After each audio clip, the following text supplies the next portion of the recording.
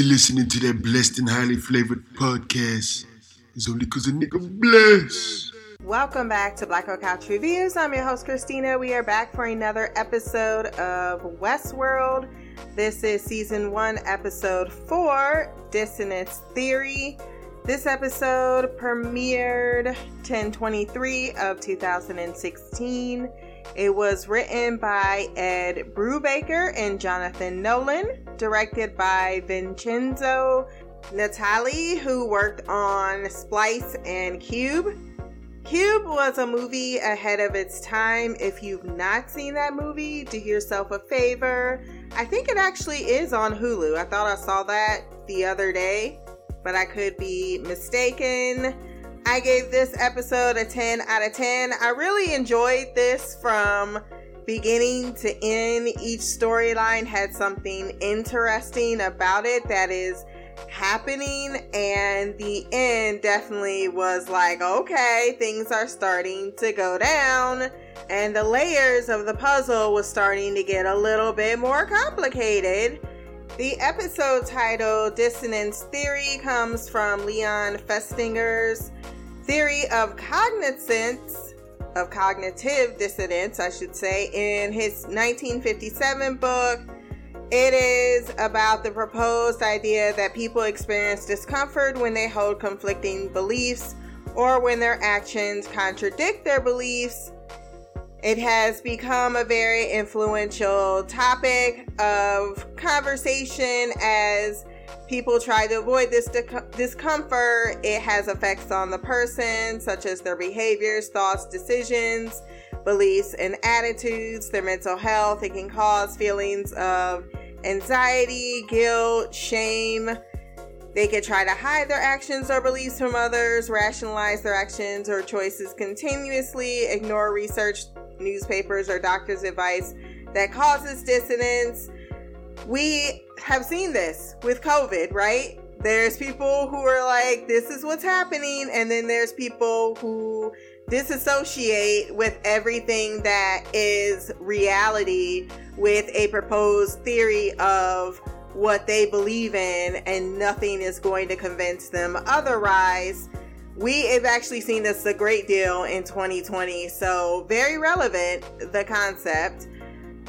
We start this episode in the recap with Bernard, who is having another off-site chat with Dolores, who recalls that her parents have been murdered and she ran away because everyone she cares about is now gone, and it hurts so badly. They ask you how you are, you just have to say that you're fine when you're not really fine, but you just can't get into it because they would never understand. Bernard rather coldly offers to take the pain away with his tablet, but she replies, "This loss, this pain is all I have left of them." This is a familiar thing we've heard before, and I like where they're going with this concept that humans, that loss is kind of an elemental structure of being a conscious being.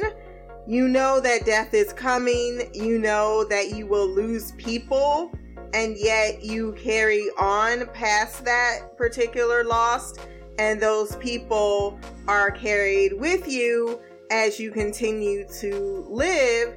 It kind of reminds me of an old traditional thing that our ancestors, I should say, would do, which is they would bury their dead under their homes, and then after a year or so, or even less than a year maybe, they would take the skull of said ancestor and then they would put it back in the home as a way to keep them with them, their spirit, alive. And I thought that it is pretty much a primitive thing for mortals, for human beings, to not only honor the dead, but to keep the spirit, the essence of the people we love with us always. And I found that very poignant that she would feel this exact type of affinity when she herself loses her parents. And Dolores further says the act is opening up places inside herself she has never explored. Bernard cynically says that's all very pretty, Dolores, and asked if we wrote that dialogue for you. She says, yeah, in part. He also had her remove her emotional affect. She once again wonders if the thoughts that she is having are wrong, and while he doesn't think that they are, he isn't the only person in charge here, and asks what she wants. She says, I don't know, but there's something wrong with this world. Something hiding underneath that, or she thinks she might be losing her mind. Bernard ponders this, then offers Dolores a game called The Maze. It is a secret game that if she solves the mystery of, or gets to the center of, finds it, then maybe she can be free, and she likes that idea. I want to break free! Dolores then wakes with a gun in her hand, but it is to the friendly attentions of one William, the White Hat. Maeve is trying to solve a riddle she doesn't know the rhyme of yet when Clementine says, penny for your thoughts. She asks, have you ever had something at the tip of your tongue and it just slips away? Clementine replies, most things that touch the tip of my tongue, I'm happy to forget.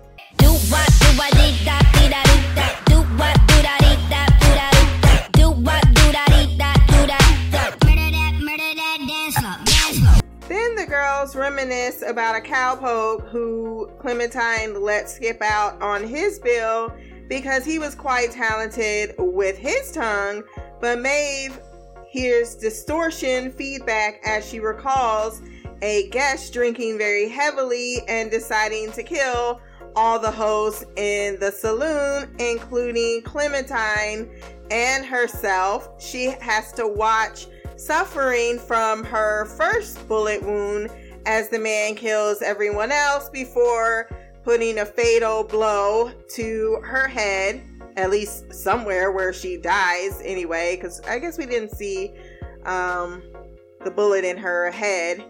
But she is then taken to clean up in the facility, and she is rushed back upstairs when she is being operated on because management has decided that she needs to quickly be back up top. And of course, this leaves a bullet fragment inside of her. Oh my goodness, oh my damn, oh my goodness. This once again speaks of a certain negligence when it comes to management and operations. It also speaks to a little bit of a gap in the place, like what you can control the guests doing, because clearly this man came in and was like, yeah, I can party, I can do whatever the fuck I want, kills 20 hosts, and then the cleanup crew has to quickly get them patched back up, put back together, and then put back on the floor in a relatively short time to allow the loops to get back on the way they are intended to be. There is this very clumsy handling of how the hosts are managed when it comes to that body shop, and you immediately see that this is problematic because Maeve is once again back in the same conversation with Clementine. However, she recalls this entire experience. She rushes home frightened, freaked out, and investigates her body, finding a tiny speck of blood on her undergarments, but she can't find a wound. So she decides to draw the person that she saw standing over her, and then goes to hide the drawing under her floorboards. But surprise, surprise, when she glimpses inside, we find out it's not her first rodeo down this thought process. What the hell's going on? I mean, what the hell is going on? Now in the next scene with Teresa and Elsie, we kind of get a little understanding of why the technicians in this place may be a little sloppy with their particular maintenance, because it turns out that these hosts are all equipped with a Samaritan reflex, which protects the guests because they intervene anytime that any guest is in danger, or employee, because they are not allowed to hurt even a fly. They can't hurt a living being, and that is kind of a fail-safe. And while this explains why the woodcutter did not kill her and bash her head in with that rock, it does not explain his behavior whatsoever or her fuck up. And when Stubbs watches and Bernard joins, the only thing he can say to add to that conversation is interesting and fine by me, because Teresa says that QA is taking over the whole entire operation, and Elsie is disappointed, telling her that the tech that she wants to take over couldn't debug a balled up napkin. Shots fired. She didn't say no offense. She didn't say sorry afterwards. She meant every word, which also makes me believe that they do not have the most qualified people working at this facility. She tells Bernard that there is something fishy going on when she chases him down the hallway, and that he hired her because she speaks her mind, and feels that there might be some type of cover-up going on, thinking the woodcutter was consulting his astrological chart. But Bernard tells her very patronizingly and then very brazenly that no, it's her ass that's slipping, because when you work here for so long, you start to think you see things or think there's patterns that aren't there, because bitch, that is not Orion. Orion has 3 stars and not 4. How about you stop taking advice for the person that flunked out of police academy? William offers Dolores his code because it's code and wants to take her back to Sweetwater, but Logan is now down for this hunt for Slim since he has sacrificed his comfort and a warm body. He offers to kill her so Cleanup can retrieve her if he's so worried, and he asks can he stop trying to kill and fuck everything. Logan figures this is a lure from the park because she is the only thing that he has smiled at since he got here, and they sent Dolores to him. Logan says that's why they should bump their stake in the place, and William says, I thought this was a getting to know me in the family. And he says with our family, everything is business. So we now know these are 2 investors. The man in black is skinning snakes for the egg-laying variety, looking for the next clue in the case like he is Josias Miller, and Lawrence is just standing there, still being held captive by this person he met the other day. Girl, you're my angel, you're my darling angel. Closer than my peeps, you are to me, baby. Who keeps talking to him like he's known him his whole entire life, which is cool because it feels like they may have had some adventures together they've alluded to in the past, except, you know, he don't remember. And he's like, so you killed my wife and just decimated my family tree over this maze? All because you an egomaniac determined to know what it all means because you've seen every story in this place and got to see the last page. But if you saw every story though, why didn't you know I had a whole village until yesterday? There's a few things that you talking about, you know everything in this place that you seem to have learned for the first time in this episode, sir. This is why I never learned to read, is what Lawrence replies to him in his existential crisis. He tells the man in black if he gets him to Pariah, he has some friends that can help, and he says not this trip. All is not in vain though, as they follow the river and the man in black finds his snake. After all, it's none other than Armistice bathing with a snake tattoo, with Lawrence properly scared instead of horny, because he know that's poison pussy right there. So when the posse rolls up, he knew that this was probably an inevitability and why he wanted them to get the fuck out of there in the first place. Man in Black wants to know about her tattoo. The man in black is pleasantly surprised that they've never met because he kind of likes her and asks where she is headed. They say to retrieve something of great value. And he says, well, it looks like you're short-handed, and kills 2 of her men. to allow he and Lawrence to join. And just like that, he is in the crew. Stubbs is told Dolores is off her loop by another QA person, and it's unclear if she is on a quest with a guest or not, as Ford is disrupting many storylines and flags her to be pulled by behavior for a checkup. At a well in a town, Dolores meets Lawrence's daughter and asks if she is from that town. She says no, and when Dolores asks where she is from, she replies, "Same as you, don't you remember?"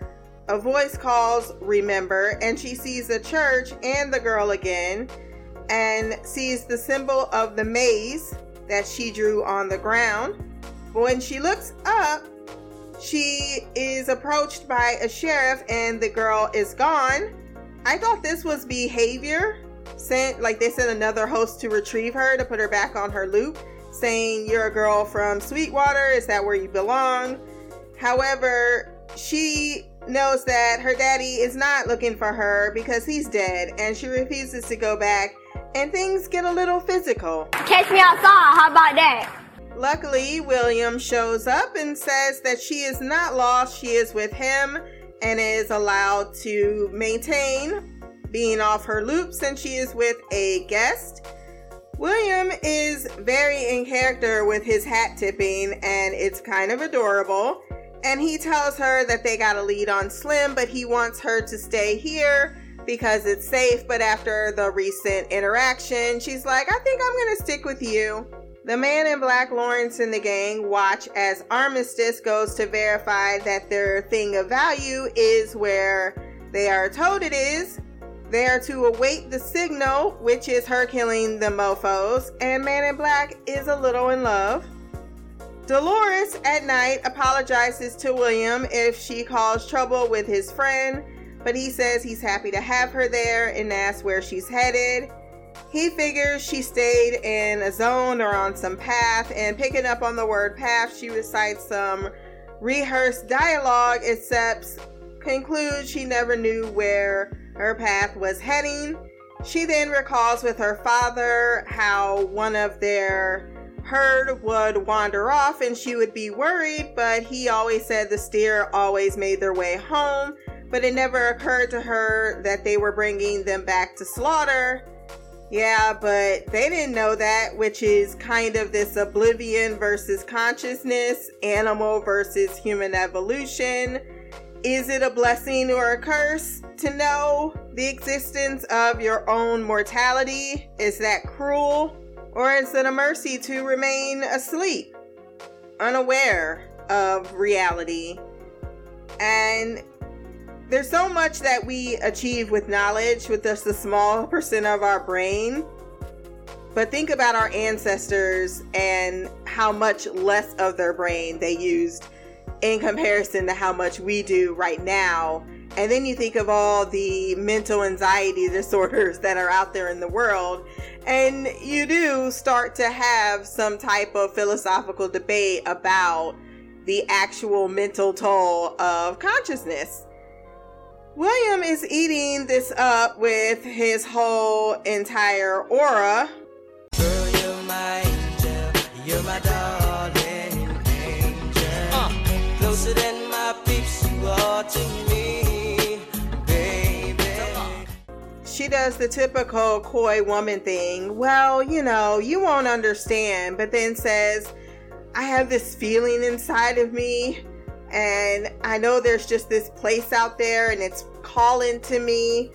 And he's like, "I totally relate, girl," but he's talking about his own reality versus her actual concept of existence outside the absolute power of her oppressors. So there's that.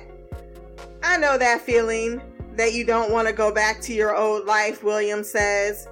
She starts to stare at the moon that turns into a memory of some bright lights brought in to assist the cleanup crews as her family is repeatedly murdered. And then she falls back into the arms of William, who says, "Maybe we should bring you back to the fire."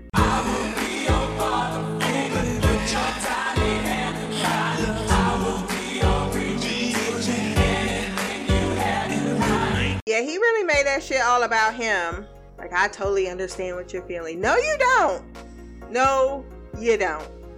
Across another fire, the man in black is approached by a man, encouraged by his friend, and they are both guests. They want to thank him.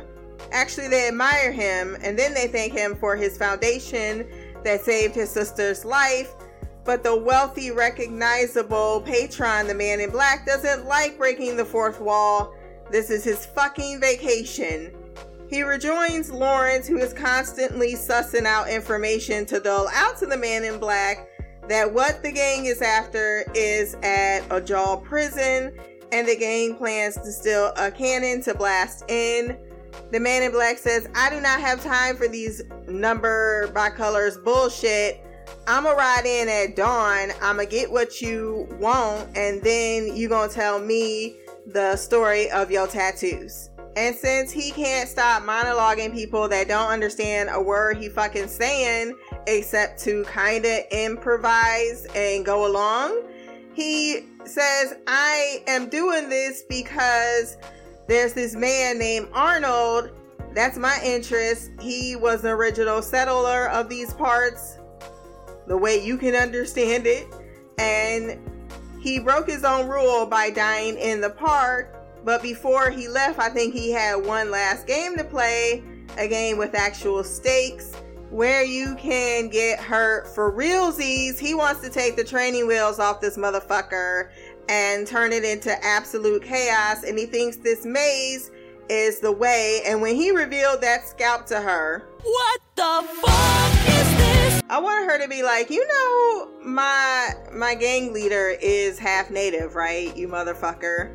And we hang out with them. Apparently, we nest with them in certain periods of the year.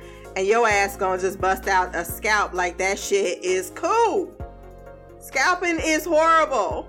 He later then equates this to setting one free when he's talking to Lawrence, expounding upon this a little bit more. So he sees himself as a liberator instead of the oppressor, despite his earlier actions to the contrary.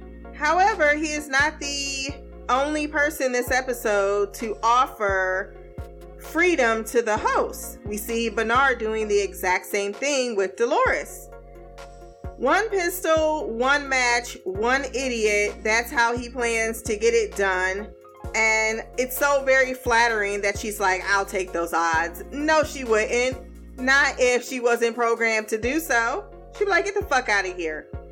Lawrence and he are then captured the next day as they go purposely get in trouble and get busted by law enforcement. Lawrence is a little shitty about it, of course. Why wouldn't he be? But the man in black retains his truth is always that he has been a prisoner because his choices are not his own. And he says once again, what if I told you I was here to set you free? I'm your savior. He is able to entice the sheriff into taking his cigars, which seemed to be his plan because he kept one for himself.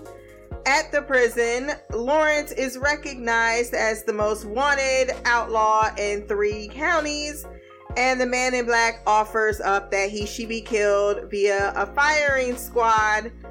Lawrence tells the man in black he's gonna fucking kill him, but the man in black is enjoying himself thoroughly. He is put in a cell to join one Hector Escaton.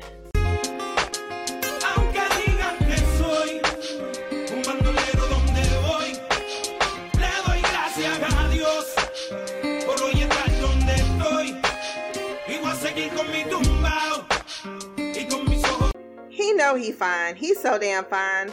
While monitoring Lawrence's looming execution via the window in the cell, he tells Hector, MIB that is, they never met as he considered him market tested, too good, quote unquote, for his taste, but asked for his worldview, calling him half native with their philosophy of mumbo jumbo. You're fucking a white male! So? You're a white man! Hector is an absolute realist, saying a brave man looks at the world and knows God's men, all of it, it will end and very badly. and no one will be saved. And he says, well, maybe we do have something in common. He tells him he can't wait 3 days for his friends to show up and request the pyrotech effect via the match that he lights to break them out of the prison. That is approved by QA, and the cigars were also an explosive that the sheriff is regretting when his face explodes. It was rather kind of cool, if not graphic. Both Hector and the Man in Black take out the rest of the law enforcement, rescuing Lawrence once again from certain death. And he says, motherfucker. Mission complete. They rejoin with Armistice. Man in Black declines the invitation from Hector to join their gang on their next heist. And then Armistice gives her backstory. At 7, masked men in horns, devil's horns, came into her town, massacred everyone. Men, women, children, even the animals. She watched her mother be gutted from her jaw to her sex. And then she painted her skin with her blood to ensure that they thought she was dead. So now she paints the people that she hunts down with their blood on her skin until she completes killing all of them for that day. She's missing just the head of the snake, and his name is Wyatt.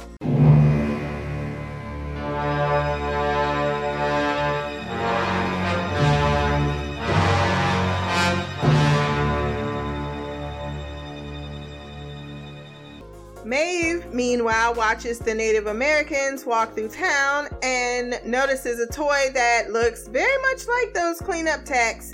She tries to ask about it, what it means, but is told by a soldier that they are not going to tell you anything about their so-called religion. One of Hector's crew come into the saloon to case the place with that guest. I like the fact that we're following another corny guest because, of course, as they're casing the place out, he gets to go upstairs and have sex. It is something he pays for instead of actual rape. And then you have the other guy doing the storyline of making sure that they can get the schematics. And you see Maeve sussing him out and recognizing him as part of Hector's game, and has a light bulb moment when she realizes after Clem's statement that he lives out there with the savages, quote unquote, that might be someone who can give her some answers. Bernard lays in bed wondering why Teresa is already taken off, and she says, you gave me what I needed. Okay. And he says, is that all I'm good for? Yo, stress relief? And she's like, how do you think I'm stressed? And he's like, girl, you got your tails. Every time you start smoking and then showing up at my door are 2 of them. And then he helps her zip up, and she reveals she's meeting Ford tomorrow.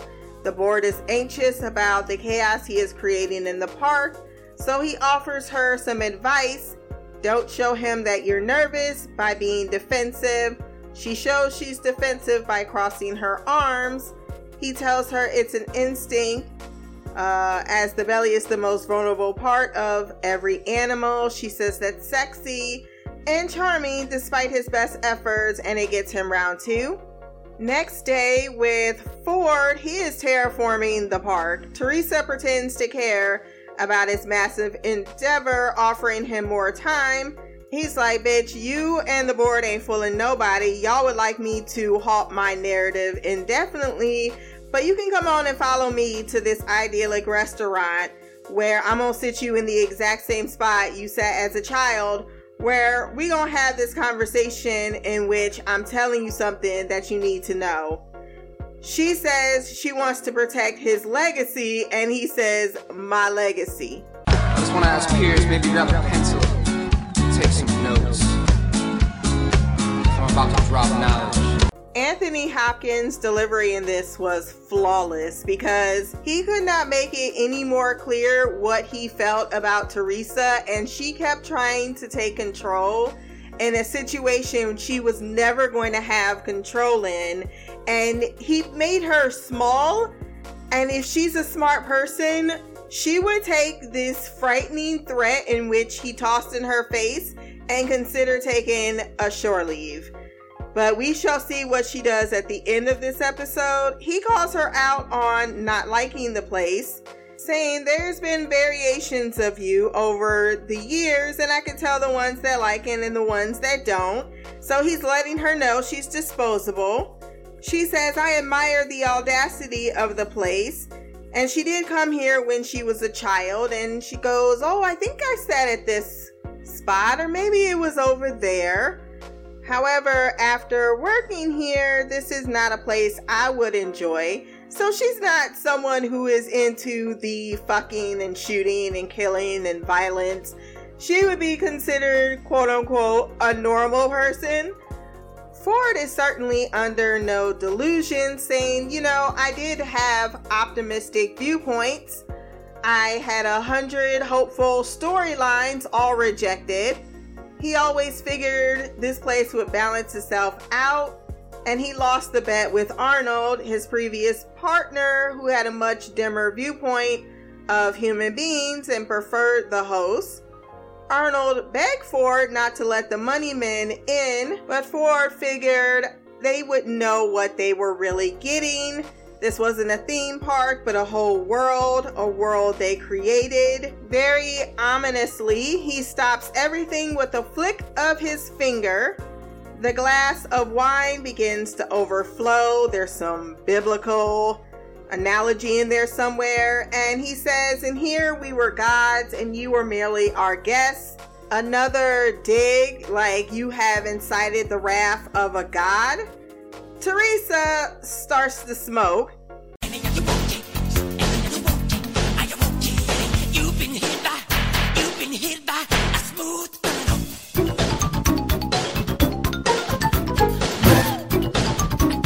She gave herself away so damn easily. Why did you not listen to Bernard? And she asked, well, how did that work out for Arnold? He's like, oh, he went mad. But I see things very clearly.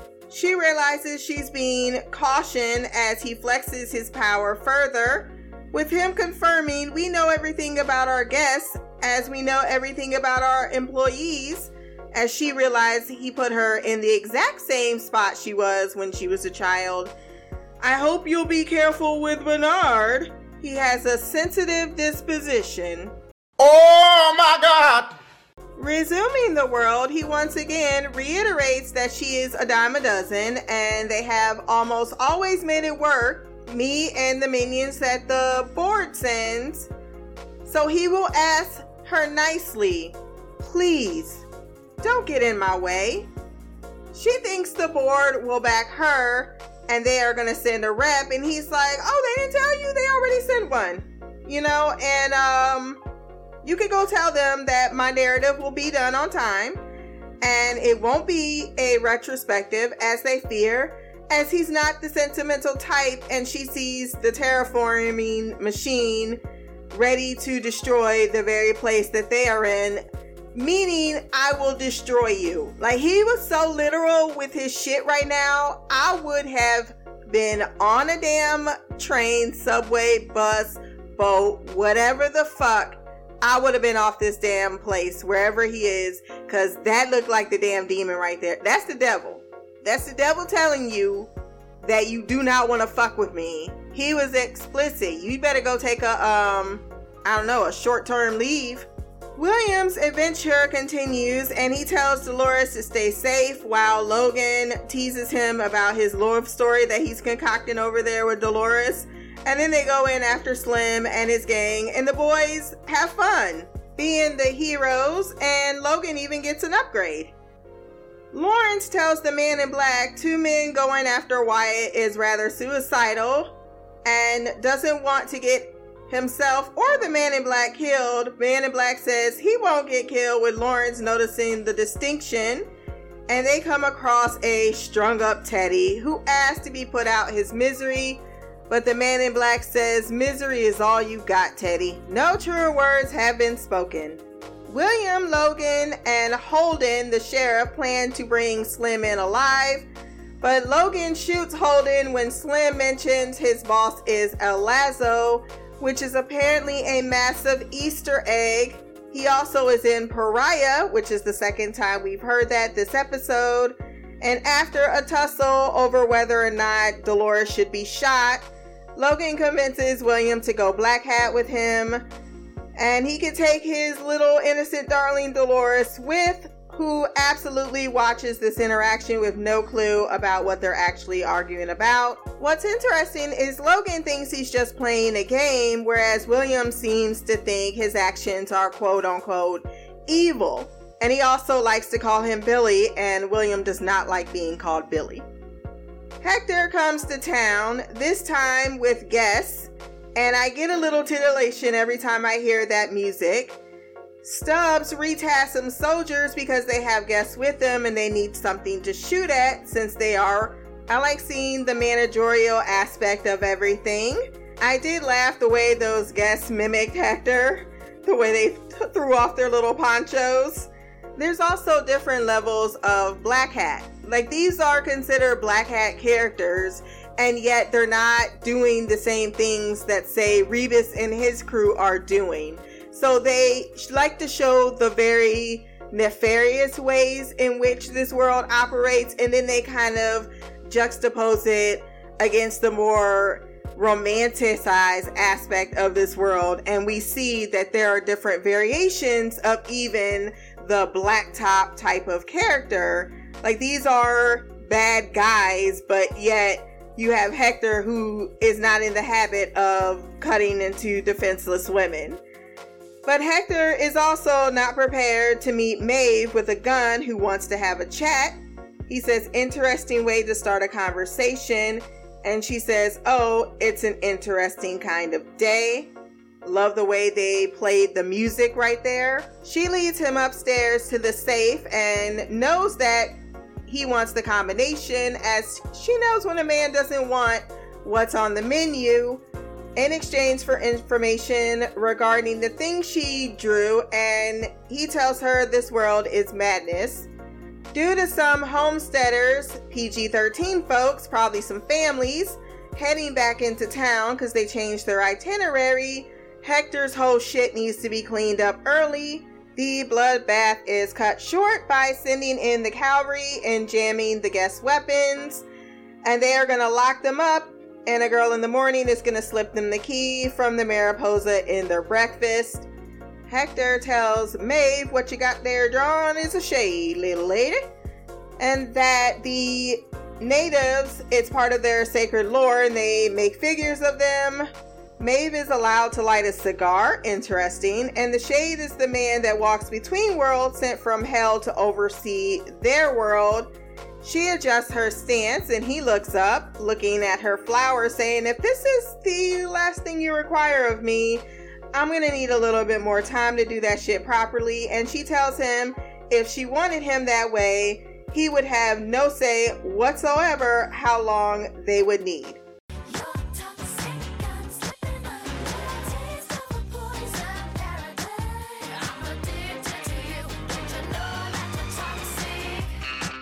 She takes his knife and says she got shot. He says there's no wound. She's like, but it happened, and that thing was standing over me, and I know it happened, and wants him to cut into her.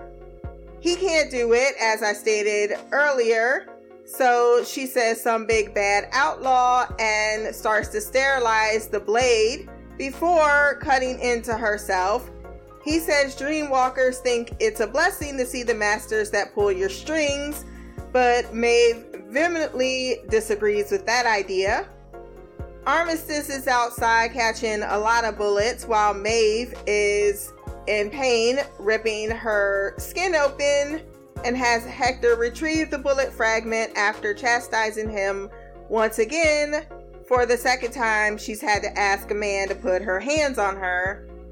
He asks what it means when the law are banging on the door outside, and she says that I'm not crazy after all, and that none of this matters, stopping him from shooting, instead to make out with her and die in a hail of lead. My body to your memory.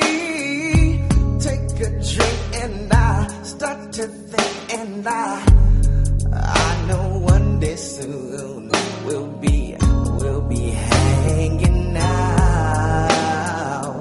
This is for my homie. I honestly can't think of a better way to end an episode. Let's jump into the feedback.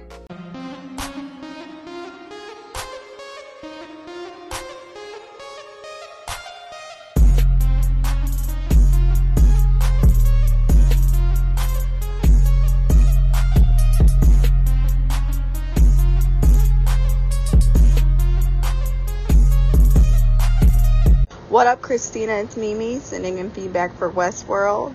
This is season 1, episode 4. I do have a couple of things I want to talk about before I get into the episode.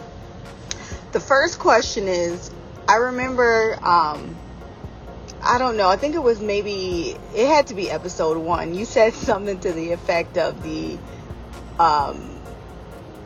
unfamous Hemsworth brother or something like that, and I swear I thought you were trying to be funny, because to me he does look like a poor man's Chris Hemsworth. So I was like, I kind of see it, but then I find out that really is their brother. I didn't know there was a third one, and I feel like he's the oldest because he looks the oldest.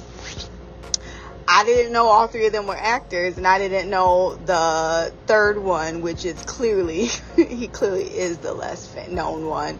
And he looks like Chris and kind of like Liam. Like, they look like they're related when you know. But he's clearly not the most successful. And that's sad. You know he be trying. I mean, clearly it's Chris because he's fucking Thor. He's number 1. But then Liam has been in a lot of things, and he's pretty popular.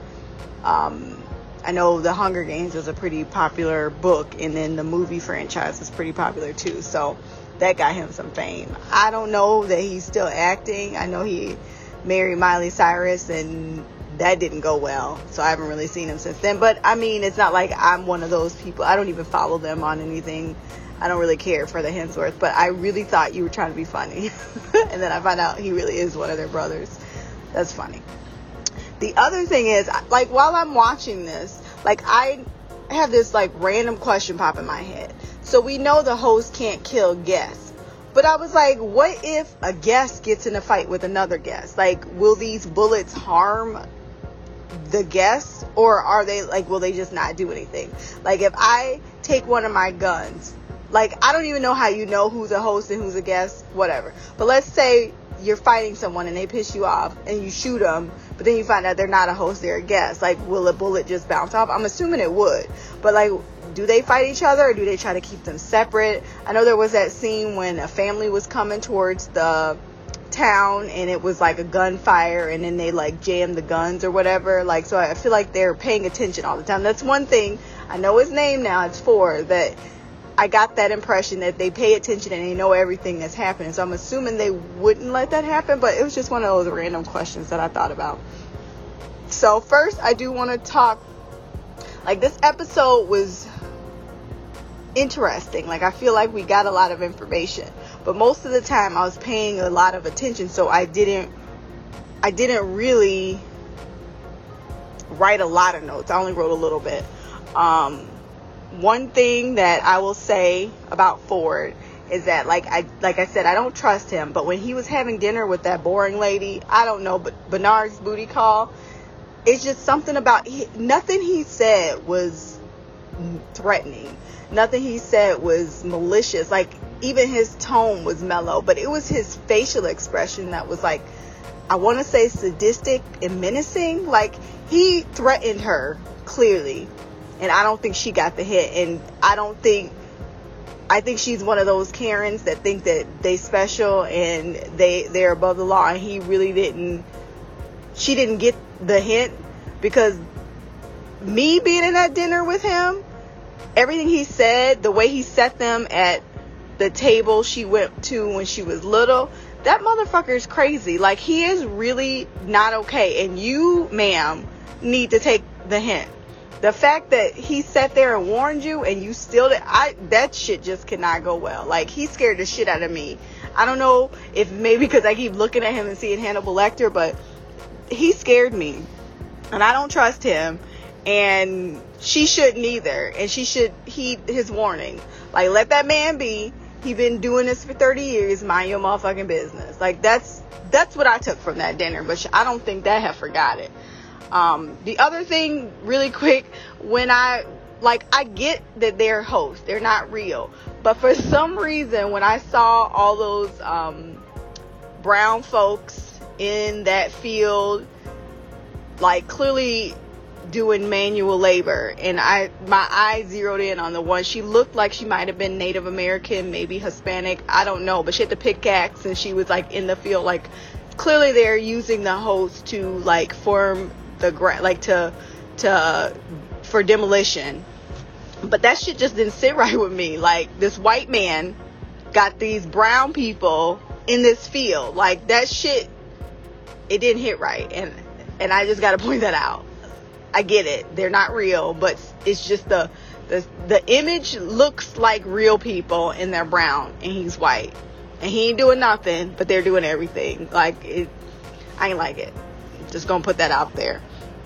The other thing I want to talk about is the Man in Black, because I remember now that they did name the guy Arnold. That was his partner, and the way that the Man in Black was talking about Arnold, it seemed as if he's not Arnold. But I don't know that that's true. Like, maybe in his mind Arnold's dead because he ain't Arnold no more. I don't know. But something about the way he was talking about him just didn't seem right. I could be just holding on to my theory. I do that, and that could be very well what it is. But he just knows so much. Like, for instance, when he escaped out of the jail and he had that match, and then it's like a pyrotechnic request, or request for pyrotechnics on gate whatever. Like, how the fuck? Like, I know you've been going there for 30 years, but how you know that? Like, that shit just, it's like when you play a video game for a long time, you don't just know stuff. Usually you accidentally figure stuff like that out. Or I remember when we used to play Super Mario Brothers, there was somebody wrote a book called The Secrets to the Game or something. I think it was the people that created the game. And there were certain things that if you did this, you'll find a secret world, or you could get infinite lives. And we only found that stuff out from that book. It's not like we just accidentally, like, you couldn't accidentally do this and jump, you know, you had to like hit like a certain thing a certain time and time it the right way. Like, you can't accidentally do shit like that. So it just makes me think that he has a lot of knowledge. And granted, I understand he's like VIP, but it just seems like he knows a lot more than anyone else. And then that one guy came up to him and was like, "Oh, I'm a big fan, you know, with your program," or whatever. I didn't rewind it to get the exact verbiage of what he said, but it just seemed like he knew him, and the dude was pissed off, like, "I'm on vacation." So what exactly are you programming, though? You programming this Wild Wild West host stuff? Is that what he's congratulating you about? I'm just saying. I will say, the more I'm around the Men in Black, the more intrigued I am. And one thing I've learned from watching Black Sails is that you don't always know who the villain is. Like, it's from your perspective. You know, some people truly believe that, you know, what they did on January 6th was not wrong, and the government's the enemy for trying to give them federal charges for what they did, because they were following the orders of their president, and they were trying to stop a fake election. And I really seriously believe that they're so brainwashed that they honestly truly believe that the election was stolen and Biden is not their true president. I'm saying, like, I really think that's what they believe. So I don't want to just assume that the Man in Black is a villain. So I'm just trying to pay attention, watch, and see. Because, like I said, I keep having to tell myself that what he's doing, he's not killing humans. Like, all of these are, you know, hosts, artificial intelligence, And to him, and Ford keeps trying to tell us they're not real. So killing them isn't bad. That's what he keeps saying. So I'm trying to keep assuming, like, when I look at him, that he's not a villain, that he is looking for something, and the only way to get it is to do this. But for some reason, I cannot give that same benefit to Ford. I don't know. I just don't trust him. And I'm trying to be open-minded because I could be completely off the mark. But for some reason, I'm just not feeling it. And the other thing was about Dolores. Now, oh God, what is his name? The fuck boy. Frat boy. I don't know what his name is. I don't know what any it is. But I will say that one thing I keep thinking about is, you know, he could easily be a fucking lame in real life. When he's paying $45,000 a day for this park, you know, it's possible that in real life, no one gives him time of day. Because I feel like I would sniff out his bullshit in 3 minutes, sitting at a bar with him and him trying to talk to me. Like, I would be like, look, dude, I'm not interested. He seems like he has a good job, and clearly he's making money. So maybe not all women are like that, but it's possible that it's hard for him to get women in real life. So this is his way to get, you know, easy vagina. And to me, you know, indulging in an orgy, this might be the safest. I do have concerns though about, you know, how often do they flush out these girls' vaginas? Because I highly doubt that these men are strapping up to have sex with these hosts. Like, and I keep thinking, like, if you just had sex with a brothel woman, but there was like 5 other dudes in the room before you, you know, you just put your penis in a vagina full of sperm. Like, that's nasty. So I do have question about that. But I'm thinking that if he's going to be a man slut, maybe this might be the easiest, or I should say the safest way. I don't know. They don't really talk about the safety precautions, or, you know, do these hosts even, like, maybe they have a vagina that sucks the sperm up instantly and just automatically sweeps and cleans their vajayjay. I don't know. I'm just curious about it. But I will say, him being a slut and wanting an orgy, that seems right on par with how men are. But the bloodlust is something that I don't know. Because I feel like being able to murder someone is something that is not an easy thing to do. And once you get past the feeling of actually killing someone, I mean, I've read statistics and I know, you know, everybody's different, but once you do it, I feel like it's easier to continue doing it.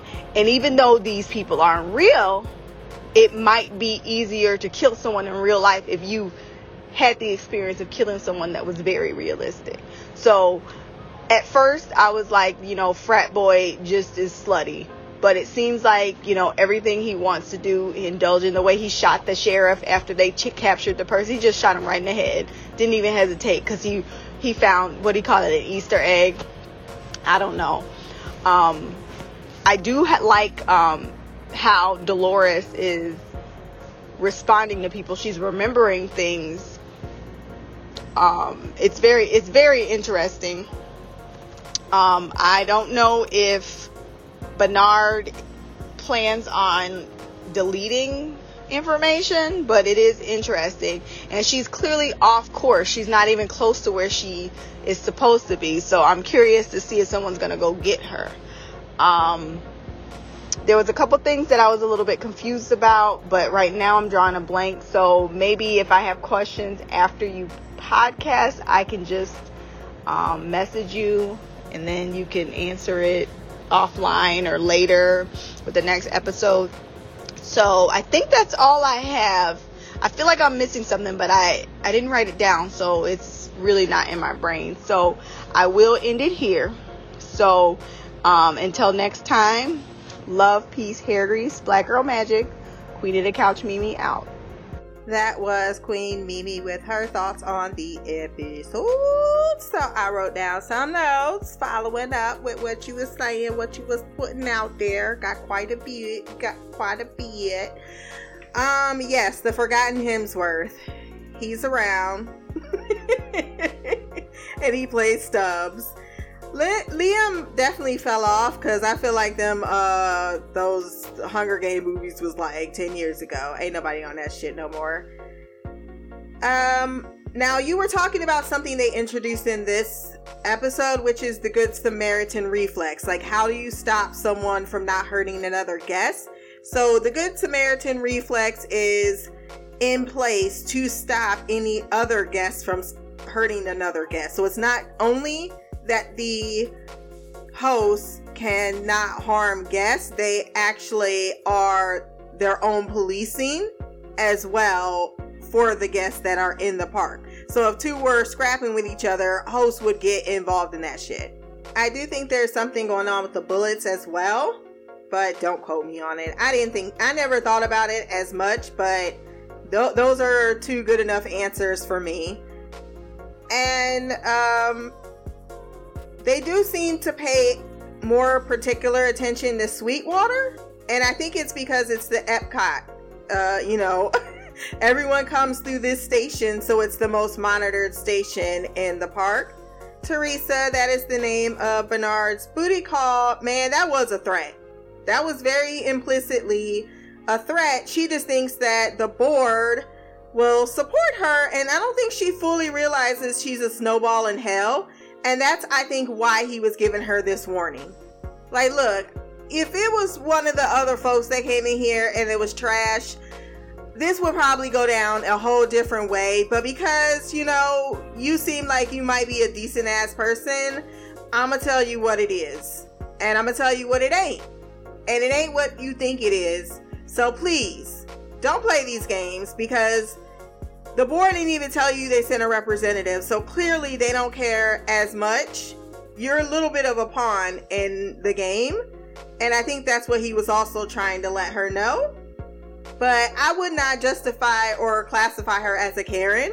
I think that she was someone there to do her job, and she's trying to do what her higher ups are tasking her with doing, but she has a distaste of this world. She has a distaste of the idea of what Ford is representing, and I think that's a natural distaste, which is why I thought maybe y'all two would like each other, because you share that idea of Ford, out there having all of the brown people, as you say, in the field working. But I will caveat that with Ford equates and states that he is a god in this world. So does race really mean the same thing to him as us mortals? He uses these folks in the same manner as, this happened to be a more Hispanic town, and I think that's why you see more brown people. I'm sure the visual, yes, is upsetting as well, but I think that speaks a lot to the Western type of stratosphere here. And of course it is the great Wild Wild West, because who had the great deal of power, who were minimalized at that time period in history? I think it all correlates with the actual park itself. So I'm not surprised that his labor force would in fact the majority be from, like, this feels very Texan to me. You are still convinced and doing a lot of arithmetic to try to put the math together that MIB is Arnold, despite the man mentioning him as another person this episode. But it is all very, very curious. Some of the questions that you ask about him, how does he know so much? I think you also answered that question in the same breath, because that's exactly it. If you come to a place for 30 years and you're walking around telling everybody and their mama how you know every page of this entire place and every novel, even though clearly that's not the truth, which to me speaks to some type of delusion or illusion of knowledge that he has as well. But yeah, going somewhere for 30 years and you're trying to find meaning in a place that was designed in a lot of ways to be something that it is indeed not, that Ford confirms this episode. It is not. It's a world. It's not just a theme park. He seems to be looking for that particular tapping into that particular narrative that he thinks that Arnold left behind before he himself died in the park. He is certainly more attached than the average Joe, so that would account for his well-informed history lesson on the park. He seems to come quite frequently, and he can afford to do so. Human versus host, I know you brought that up quite a few times in the feedback, like, oh, well, you know, they're not real. However, in last episode, there is this idea that the creators of this particular specimen of AI had the idea of creating actual consciousness in these hosts. For all intent and purposes, it is a failed experiment. However, the quest to achieve it was still there, and that residue code is still inside a great deal of these hosts. So there is that back and forth of morality of, if these are human beings, are what is happening to them okay? And whose fault is that? Once again, back to William and Logan, it's just a game, but Logan sees the woman crying and the man falling down, and he sees real emotions that tell him that this is not a game, it's a world. But there's another interesting question on top of that, I think, that is more intriguing in William's storyline, because he took out the bad guys in this episode. So while he's shooting, he thinks these people are real in some type of aspect that causes him to emotionally invest in the outcome and doesn't want to shoot Dolores in the head or have Holden shot in the head. He has a visceral reaction to that, whereas Logan does not have a reaction to that, is absent of that empathy because he sees them as robots. So would you prefer the person that sees them as robots killing them and only sees a machine, or is it more disturbing for the person that can still continue to shoot at them even though they have a minuscule of empathy that says that they are people? But do you then justify it because you're going after bad people? But now the next episode, it seems as if Logan is trying to get William to go to the dark side. Maybe he'll feel something differently, as you said. What is that going to do to your psyche, killing someone? The more you do it, how will you react? So very good, all very relevant questions. And then you talking about, do they clean up after the loads? I just flashed back to this Rick and Morty episode. I know I mentioned it a lot. I don't care. But it's one that cracked me up because Morty was having sex with a machine and he went in there with the parts and he's like, oh, I just touched one of Morty's loads. I'm thinking the same concept goes with these hosts. And I think you even had an idea of that when that one guy was introducing, like when Clementine was making that deal and he was like, do I get a discount if I go second or something to that effect because they don't clean up afterwards? Just nasty. And the fact that Maeve had MRSA, you just know this place is trash. It is. It's not, I mean, I'm pretty sure you probably signed a lot of waivers being like, hey, host or not host, you better strap that shit up with a condom. Great feedback this week. Let's check in with Queen Shy. Hey Christina, it's me, Shy. I am here to talk about Westworld episode 4, I believe. Yeah, episode 4.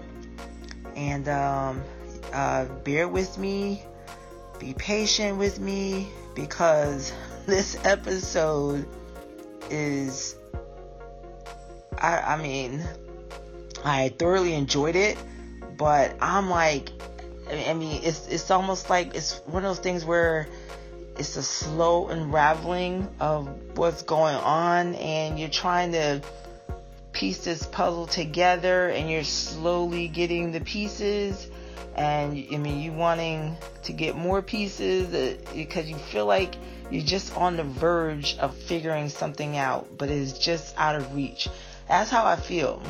I feel like I'm on the verge of understanding what's happening and what's going on, which again, like I said in my last feedback, I mean, I'm good with it. It's not frustrating. It's just fascinating that it's like, I don't know. I'm like, as I'm watching it and listening to everyone, I'm finding myself trying to like piece it together, trying to figure out the hidden meaning behind what they're saying, because I know there's, at this point, I believe, I'm not gonna say I know, I believe, I mean, that there's like hidden meanings behind what people are saying. Like there's a story behind the story, so to speak. Of course, I mean, I get the fact that, you know, this is a story, this is a narrative that Ford created. This is a world,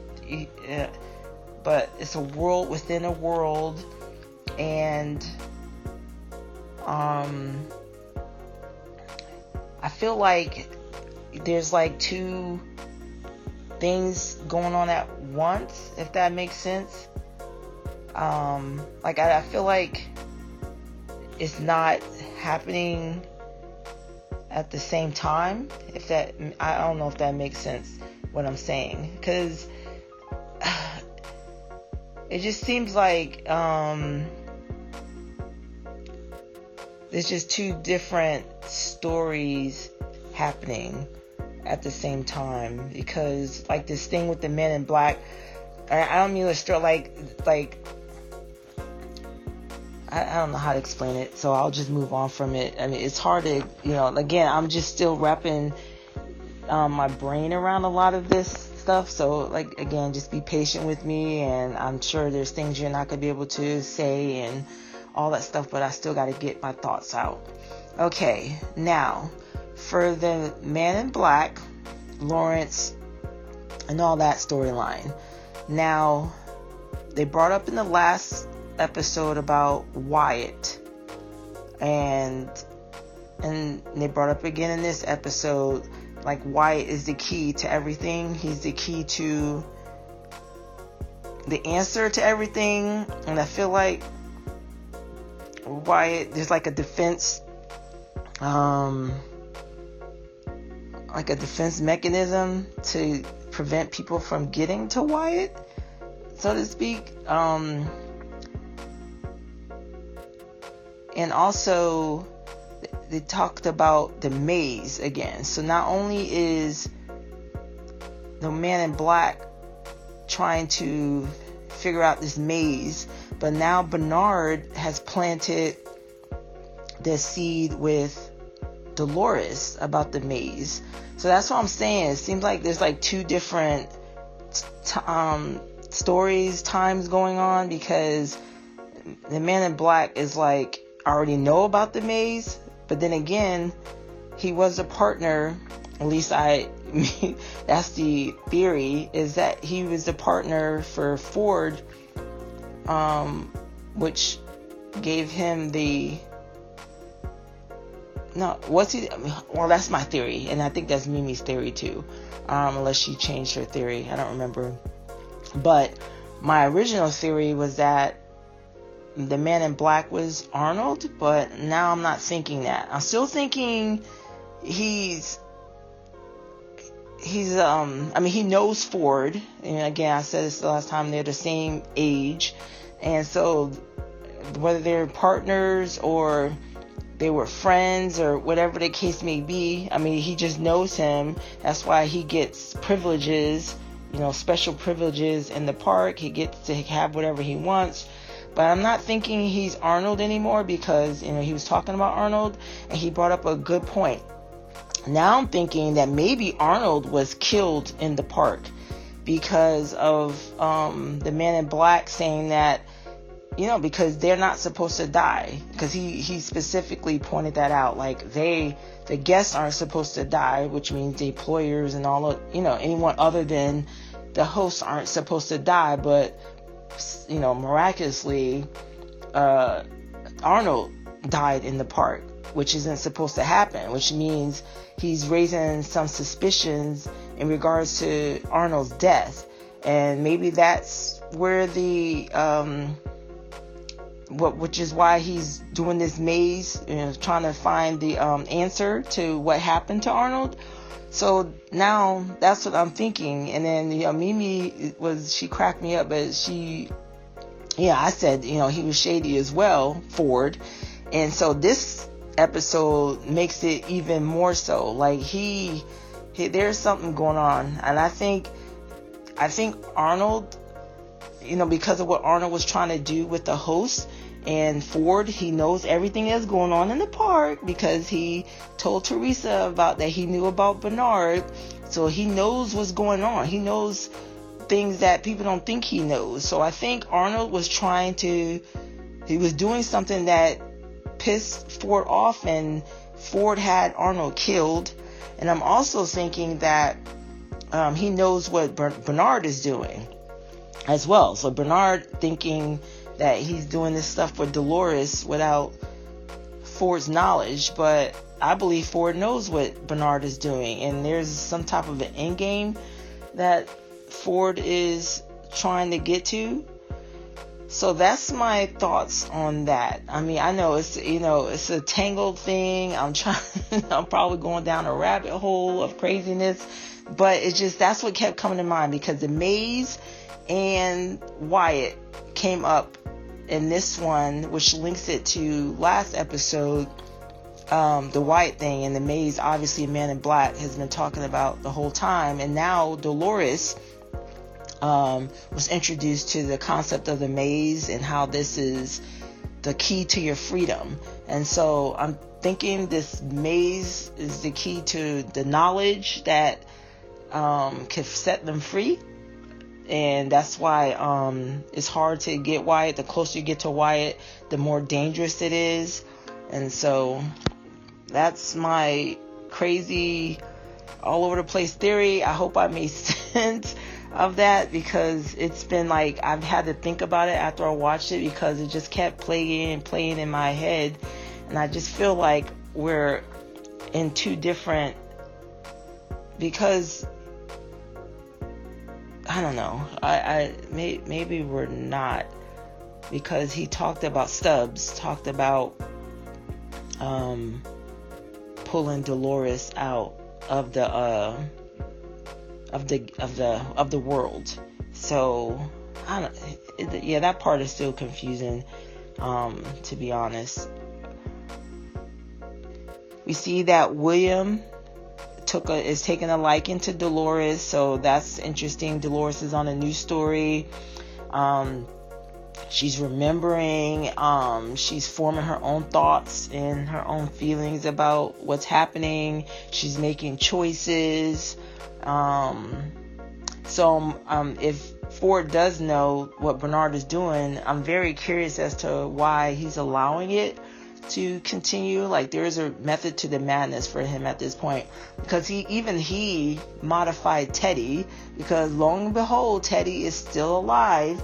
And whereas before in the previous storylines, he would always die. But now, which I find surprising that he even survived that attack, because who was it that said he got dismembered?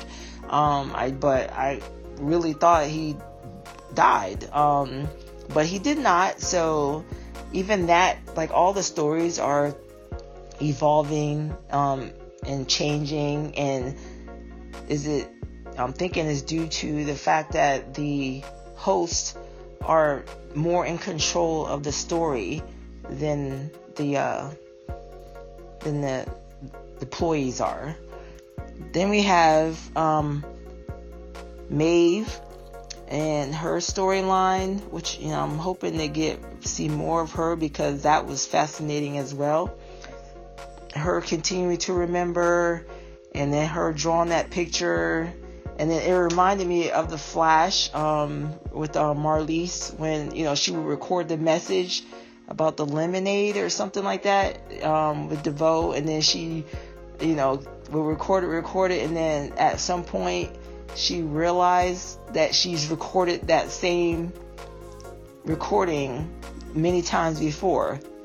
And so with this one, we find out that, Maeve finds out that she's made that same drawing in different times before, which is opening her eyes to the fact that, she's remembering things, and this is not the first time, and the things she's the things she's seeing are memories, not dreams or nightmares or whatever the case may be. So she's evolving. That was interesting. I was like, why is she wanting Hector to stab her in the stomach? Surely they wouldn't leave the bullet inside of her, because isn't that what the guy said when she was remembering, to get all the bullet fragments out? So they obviously got clumsy and left one in there, and she was able to retrieve it, which again will continue on the loop of her remembering more and more. And so Hector sounds like he's evolving, because he's questioning beyond the limited world that they're supposed to know about. He's talking about being like puppet master. Like there's a puppet master, there's people that are in control, which goes into that dissonance theory, which is the name of the episode, is the conflict of being forced to do something that you don't want to do. So they're in this world that is making them repeat, rinse and repeat over and over and over the same thing. And then as they're remembering, they're not wanting to do that. They're not wanting to do the status quo, to continue the storyline or continue or march to the beat of the drum that they put in motion. They want choice. They want the ability to choose, the ability to have a say. And so what they're forced to do and what they want to do are conflicting with each other. So I'm finding that very fascinating, and how this is all going to play out. The man in black got the clue from that snake lady about, I don't remember her name, about the story of how her parents died and the story of the snake. And apparently that's some type of clue to get to the next step and finding the maze. So yeah, it's very fascinating. It's just one of those, again, just like The Expanse, is entertaining, but at the same time it forces you to think and to try to figure out what's happening, what's going on, and you can't help but theorize as to where this is going. At least for me, I can't help it. So very, very excited to see. I'm kind of frustrated that I'm like, I want to see what's happening, but I gotta watch some other shows, catch back up with some things. So I'm going to try to keep myself from watching the next episode. I'll watch it sooner than later, because I really want to see what happens next. See what's going to go on with Logan, William, and Dolores. I feel like that's a key component to what's going on. In what way, I don't know yet, but obviously it's deviated from the story in a lot of ways. And then we got Dolores evolving, so I feel like something interesting is going to happen in that aspect. Obviously, even more interested in what's going to happen with Maeve, now that she's continuing to evolve, like when she wakes back up, because I'm sure they killed her this time around, so she's going to wake back up. How that story is going to evolve, like how it seems like she's slowly but surely, moving more and more away from what she's supposed to be doing and what she's supposed to be thinking, and she's thinking more on her own. So I've said a lot. I'm hoping this feedback isn't too confusing. I'm sure I was all over the place with my thoughts, but it's just, I'm trying to piece it all together, and as I'm talking, something else will come to me. I'm sure I forgot some things, which is, can't cover it all. That's what your podcast is for, to break it down and all that good stuff. So I will leave you to that, and I will stop talking now. So until next time, much love, peace, and Black Girl Magic, Queen of the Couch, Shy. That was Queen Shy with her thoughts on the episode. I know that Mimi is going to be so pissed when she realizes that she didn't say anything about Maeve. But Shy says she has seen double meanings behind things, thinks that there are maybe possibly two things happening at once. I don't know. Very curious. Wyatt, you said it was a defense mechanism. I'm not sure quite what you meant by that, but maybe that's the person you meant that's going to block the maze or get people from getting close to the maze. So you think that's been put into place there. Interesting. The Man in Black and Ford, you maintain that they are partners, but you are off the he is Arnold train, especially as I pointed out. He said there was a guy named Arnold. Mimi's like, fuck it, you still the same person, you just don't remember. You got a concussion. And then I laughed when you said, well, did Arnold die in the park? Yes, he died in the park. But then you said afterwards, you're like, yeah, they did say he died in the park. Yes. Both Ford and the Man in Black confirmed he died in the park, but they have not mentioned how he died in the park. Ford knows what Bernard is up to, is what she thinks as well, and has some type of end game letting things play out, and that Teddy is allowed to survive, and you think this is all part of Ford's master plan. Curious, very curious. That's all I'm gonna say to anything. Whether you're right or wrong, I'm just gonna say curious, very curious. And Shy also feels like the host might be taking over the storylines. Maeve and the Marlies connection, I think that's a good analogy. Leaving messages for yourself over and over again so that you know that something's wrong. Is Hector evolving? I don't know. You were mentioning about the knowledge that he had. Now, that was Native American lore. He knows that knowledge because he is himself half Native American, and thus he is allowed to camp with them. So it seems as if this Native American culture is kind of on the outskirts of things, and they have interpreted certain things or have built certain ideas, or this religion is what they say in this episode, around these ideas. I guess the question after that is, where did they come up with that? How deep does this religion go? I think there's definitely some question marks behind that, but that's why Hector himself was aware to pass that knowledge on to Maeve, because she herself was never going to get that information from the Native Americans that were passing through town. But I think that you're asking the right questions. I'm glad that you're fascinated and excited for the next episode, because once this thing starts, trust me, for every question that is answered, there is a new question that arises. So it's about to start popping off, man, and we are going to start getting some mysteries solved and others opening up to be explored further in the episodes coming. That is all we have for this week. If you want to send feedback for episode 5, you can send that to blackgirlcouch@gmail.com.